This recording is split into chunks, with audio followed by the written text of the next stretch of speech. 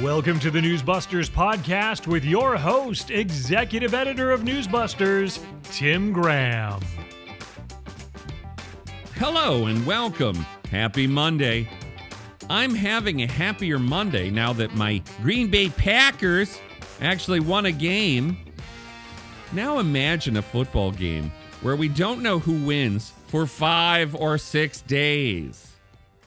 Can you believe that the New York Times tells us there are still 19 congressional races where we can't know who the winner is on Monday after the election on Tuesday? California is still stuck on a couple of races where apparently only 53% of the vote has been counted. That's just embarrassing. You don't get to lecture the rest of us about being election skeptical. We're certainly skeptical of your competence. And it certainly underlines where I think mail-in ballots don't sound so smart. Or we should have a system like Florida's where you count the mail-in ballots as they come in so we don't have this kind of nonsense. Now, one thing that we do know from our around-the-clock news monitoring here at Newsbusters is that now that Donald Trump no longer looks like this dangerously inevitable puppet master of Republican voters, they've all decided, like they all had a big committee meeting, that Ron DeSantis is just as bad or even worse. For a sense of the liberal media mentality, we can turn to the favorite fake Republicans of fake news Brian Williams, the Lincoln Project. On Veterans Day, they spoke for many when they tweeted, "Don't be fooled. DeSantis is a more polished but equally evil version of Trump." Later they added, extremists like DeSantis don't have as much baggage as Trump, which makes it easier for them to fool voters into thinking they're a sane choice. You see, in the land of the liberal media, the only so-called sane choice is a Liz Cheney. But the Lincoln Project boys are blunt when they go on with their friends at MSNBC. That old Mitt Romney advisor, Stuart Stevens, bluntly proclaimed the Lincoln Project's not trying to save the Republican Party, but are trying to burn it to the ground. They even tweeted out a weekend MSNBC interview with music in the background. It's pretty unimaginable. I think that Donald Trump's going to be the Republican nominee, but if he's not, it's pretty unimaginable that someone will be who will assert that Trump lost a fair election. So they'll be running against not an opponent who's an incumbent who has a different political philosophy. They will be running against someone who they believe is an illegal occupier of the presidency. And that is just extraordinary and has not happened ever in America. Yeah, just to be clear, I mean, at the Lincoln Project, we're not trying to save the Republican Party. We're trying to burn the Republican Party to the ground. This is the sentence that we should put on a button or a T-shirt or a flag, a bumper sticker, whatever. They say, we're not trying to save the Republican Party, but we're trying to burn it to the ground. Then they make these noises about installing a so-called center-right party in its place. But this sounds exactly like the old con job we got in the 1990s about let's all support Colin Powell for president. We want a Republican we can work with, was the sound of old Newsweek hand Howard Feynman. A Republican we can work with is a desire for a return to the 60s and 70s Republicans who were get-along, go-along Republicans, country club Republicans, 10 cents cheaper than you Republicans. The problem with that scenario is the 60s and 70s Democrats look like troglodyte conservatives next to today's Democrat Party. And let's face it, Republicans should get to define who the Republican Party is and not vicious, bitter ex-Republicans who now live on MSNBC. The liberal media doesn't get to decide what the ideal GOP is in some sort of laboratory setting. The first thing in any political party with any sense is you realize you don't take political advice from people who want your enterprise burned to the ground. And yet, media outlets like MSNBC will still identify Stuart Stevens as a Republican strategist. There he was on Chris Hayes on Friday night, identified as a Republican strategist of 25 years, worked in 5 presidential campaigns, like he's still a Republican. This is obviously not true. It's sort of like saying, you know, I'm a member of this club and now I want to burn that club to the ground. It would kind of suggest you're not a member of the club anymore. So here's a little bit of Hayes. Stuart, let me start with you. I always find it grimly humorous to see Republicans get angry at Trump on the narrow question of him hurting their electoral chances after he fomented an actual coup.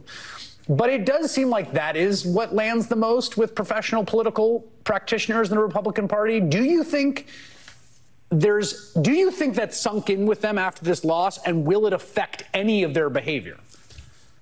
Well, usually in politics, pain is the greatest teacher. Yeah. And a lot of us who have been involved trying to defeat Trump have said that we need to burn the party to the ground for the party to come out and realize it.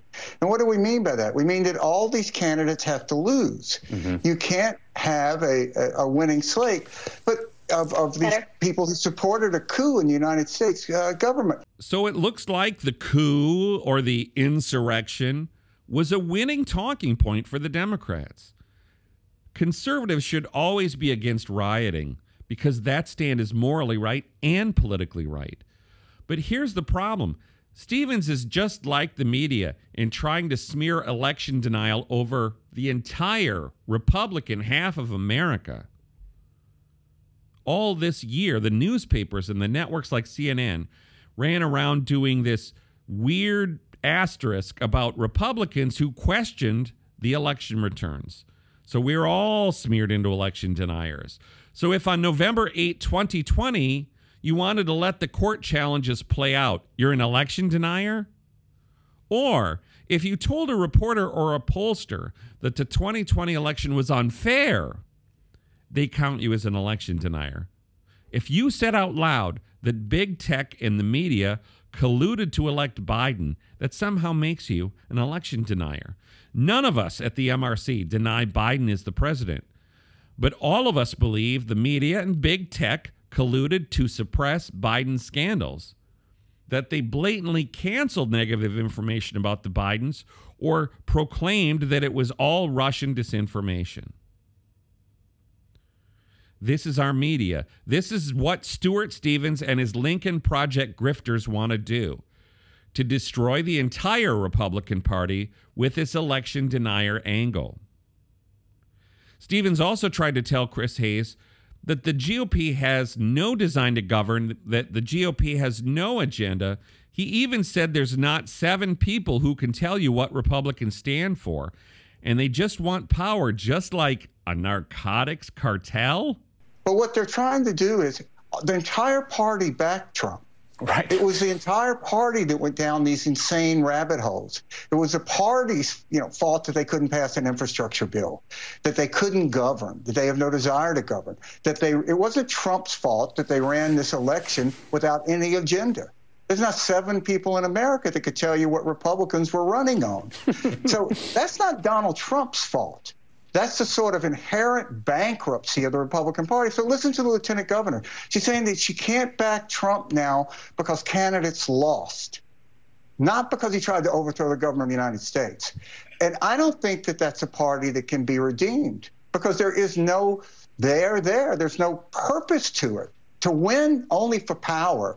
That's what cartels do. I mean, it's like a narco cartel. The GOP now is like El Chapo? But wait. Sean Penn was digging El Chapo. He was sort of like an anti-American hero. Ay, caramba. Now, never mind, in this scenario, the Republicans voted for infrastructure on a bipartisan basis. They voted for the CHIPS Act on a bipartisan basis. There were bills they passed on a bipartisan basis. So you don't really get to say, if you're trying not to lie, that the Republican Party didn't have some votes here where they accomplished something, at least by the way that Joe Biden defined it. And the things they didn't vote for were things like the American Rescue Plan, which we can now call the American Inflation Plan. Where they voted no, I think they look correct. But this is the problem we have, is the media wants a Republican Party on their shows that wants the Republican Party ended.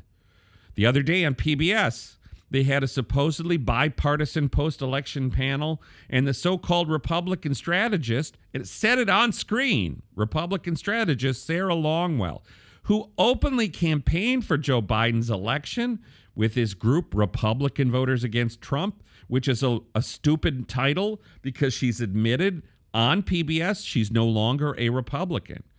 So calling these people Republican strategists is simply a pants-on-fire lie.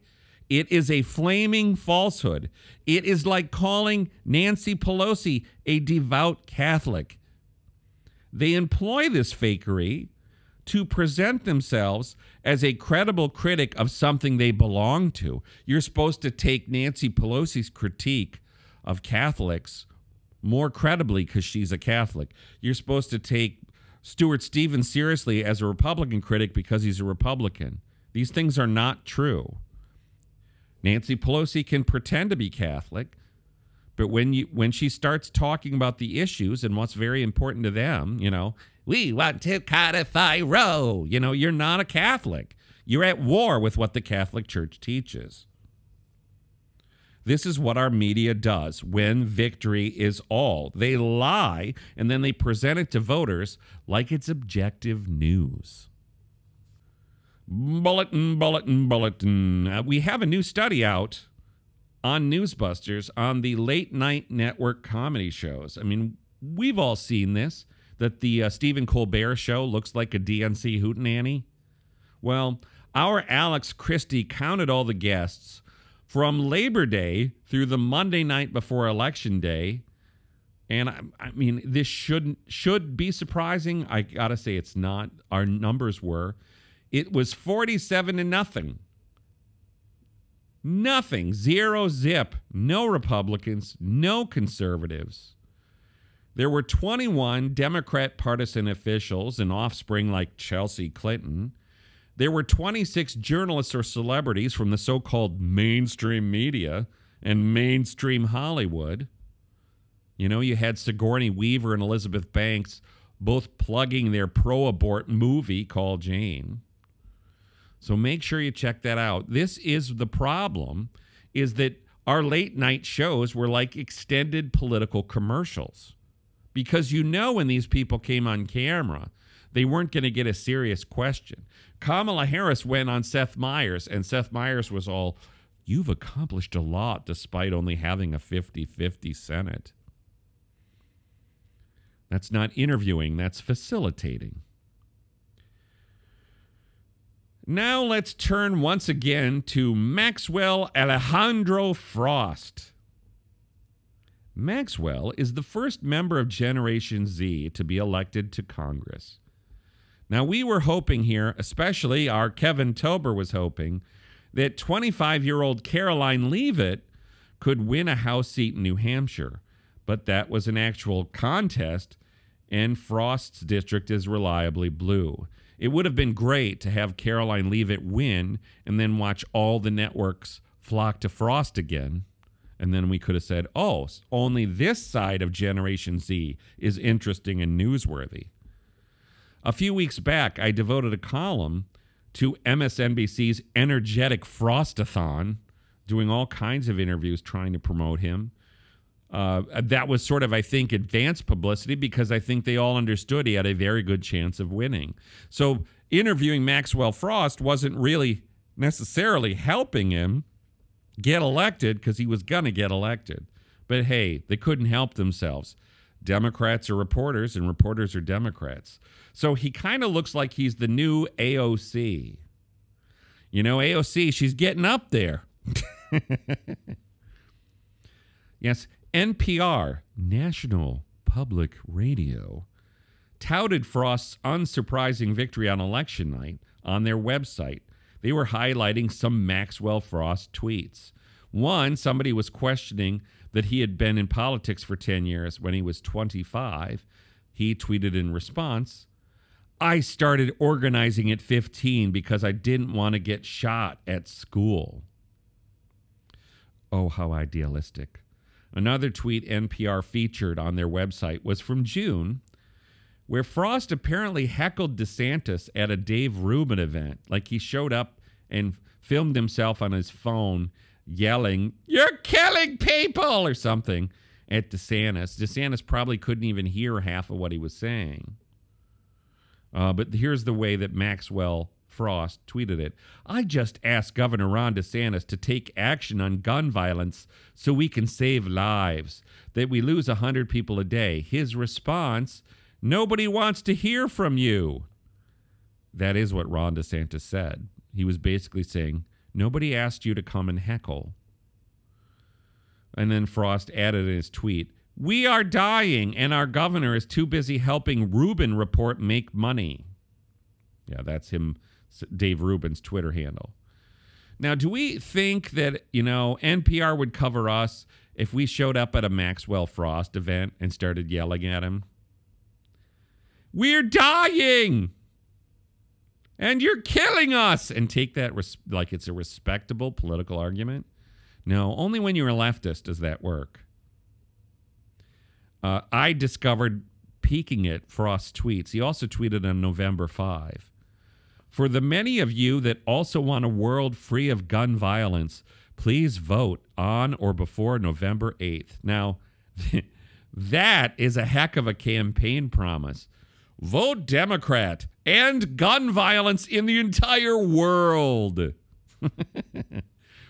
Yeah, I think that campaign promise isn't going to work out. NPR also touted Frost on Thursday night's All Things Considered. Yes, let's make fun of that on a daily basis. The show All Things Considered is really liberal things considered. Anchor Alyssa Nadwarny explained about Frost. After the 2012 mass shooting at Sandy Hook Elementary School in Connecticut, Frost was drawn to anti-gun violence activism. He became the national organizing director for March for Our Lives, which advocates for gun control policy. He's anti-gun violence. Well, that's like, who's pro-gun violence? Yes, the Democrats. They're so anti-crime, but crime seems to go up while they're in power. Now, in this particular piece, NPR did use a P word. They said he received support from high-profile progressives like Vermont Senator Bernie Sanders and Massachusetts Senator Elizabeth Warren. But they don't usually use a label for people who agree with them on everything. Well, that wasn't enough. They had 2 minutes promoting him on Thursday night. On Friday night, they actually got him on for an interview.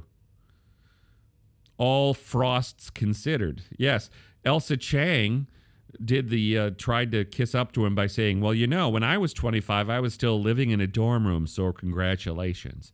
And then Frost said back, "Nothing wrong with that. Nothing wrong with that." And then you get these tough questions like, "So what do you see as the most urgent legislative priorities facing your generation?"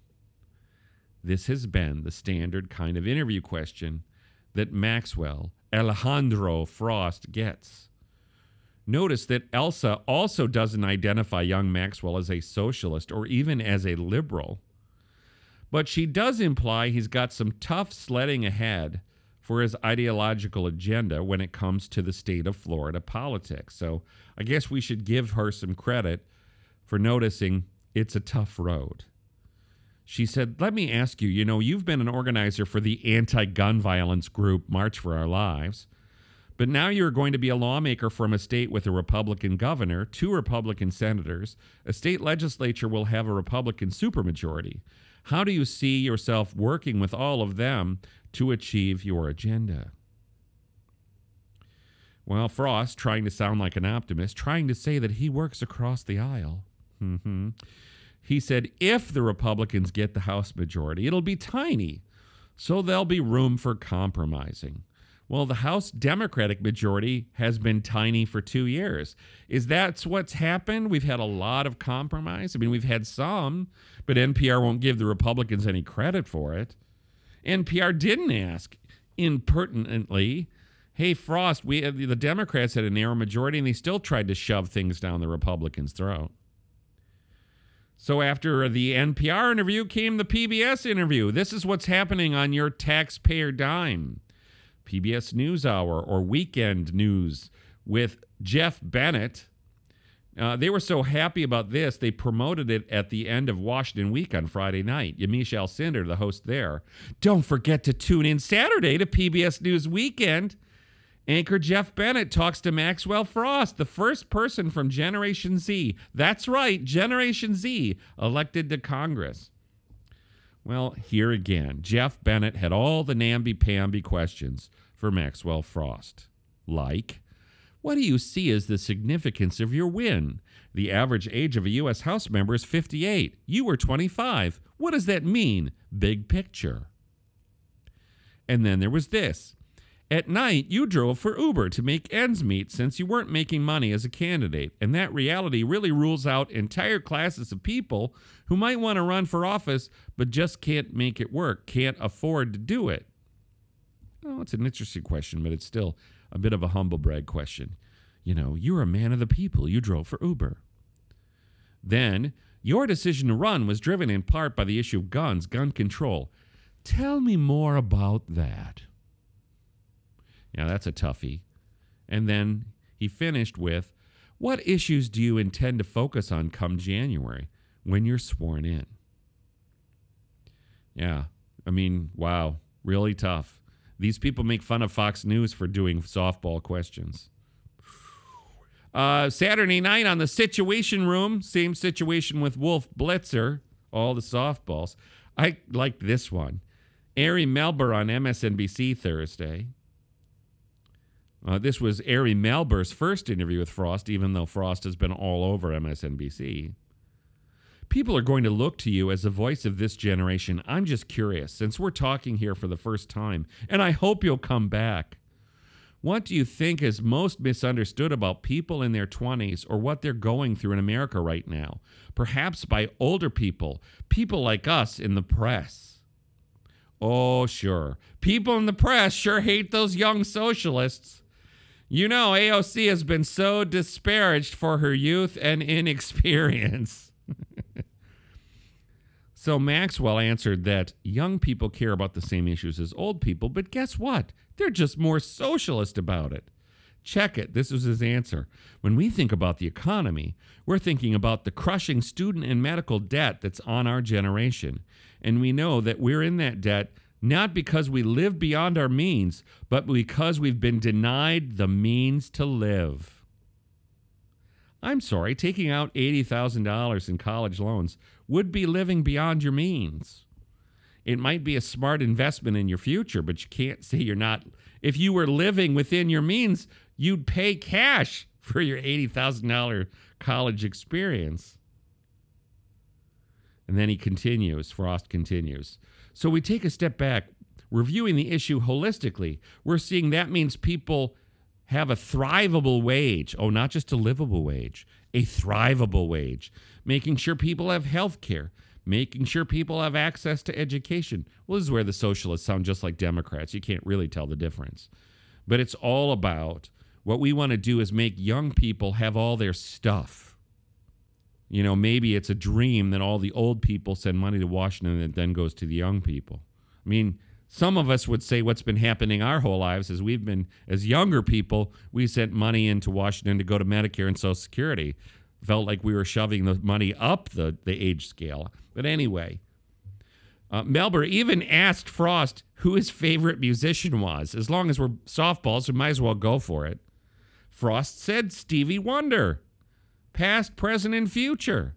Always will be his favorite. Well, That is good. I am also a Stevie Wonder fan. Big fan.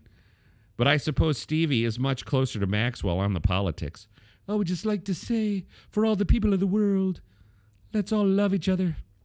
Which sounds great until you decide that's code for socialism. Frost was also on Chris Hayes on Friday. He was on The View on Friday. And everywhere he goes, he's hailed and never challenged because, let's face it, it's good to be a Democrat. This is doing the round of Democratic networks. And yet the Democratic networks call themselves what? The mainstream media, the established media, the legacy media, the reality-based press. That's my favorite. So this is what we're going to get. The Republicans may take the House majority, but guess who's going to get all the attention? The newest socialist member of Congress. We'll pretend to be shocked. Now, obviously, they will be focusing on the Republicans in the days to come, and that will be their favorite narrative, Republicans ripping each other to bits. So to keep track of how we do this and how they're going to say DeSantis is just as evil as Trump, you've got to come to Newsbusters. Once, twice, 24 times a day. Thanks for checking in.